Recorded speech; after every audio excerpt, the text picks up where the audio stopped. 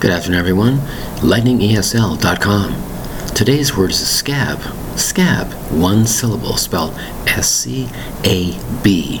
Now, the word scab is very, very familiar to everyone. Let's say you had a small cut, small bruise that caused the cut. After a while, your body tries to heal and forms what we call a scar, or a scab is another word for it. It's a mass of dried blood cells that forms over your cut. As your skin and body is trying to recover, it forms a tiny, tiny scab. It might be in different color, like bluish or very light red. Eventually, the skin will basically heal itself. Skin will form, and that particular cut will be no longer visible. But in the meantime, before it heals, you might have a scab, a simple indication that the body is healing itself with skin growing over that cut.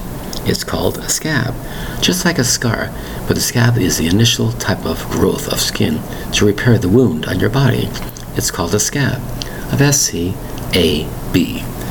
Thank you very much for your time. Bye-bye.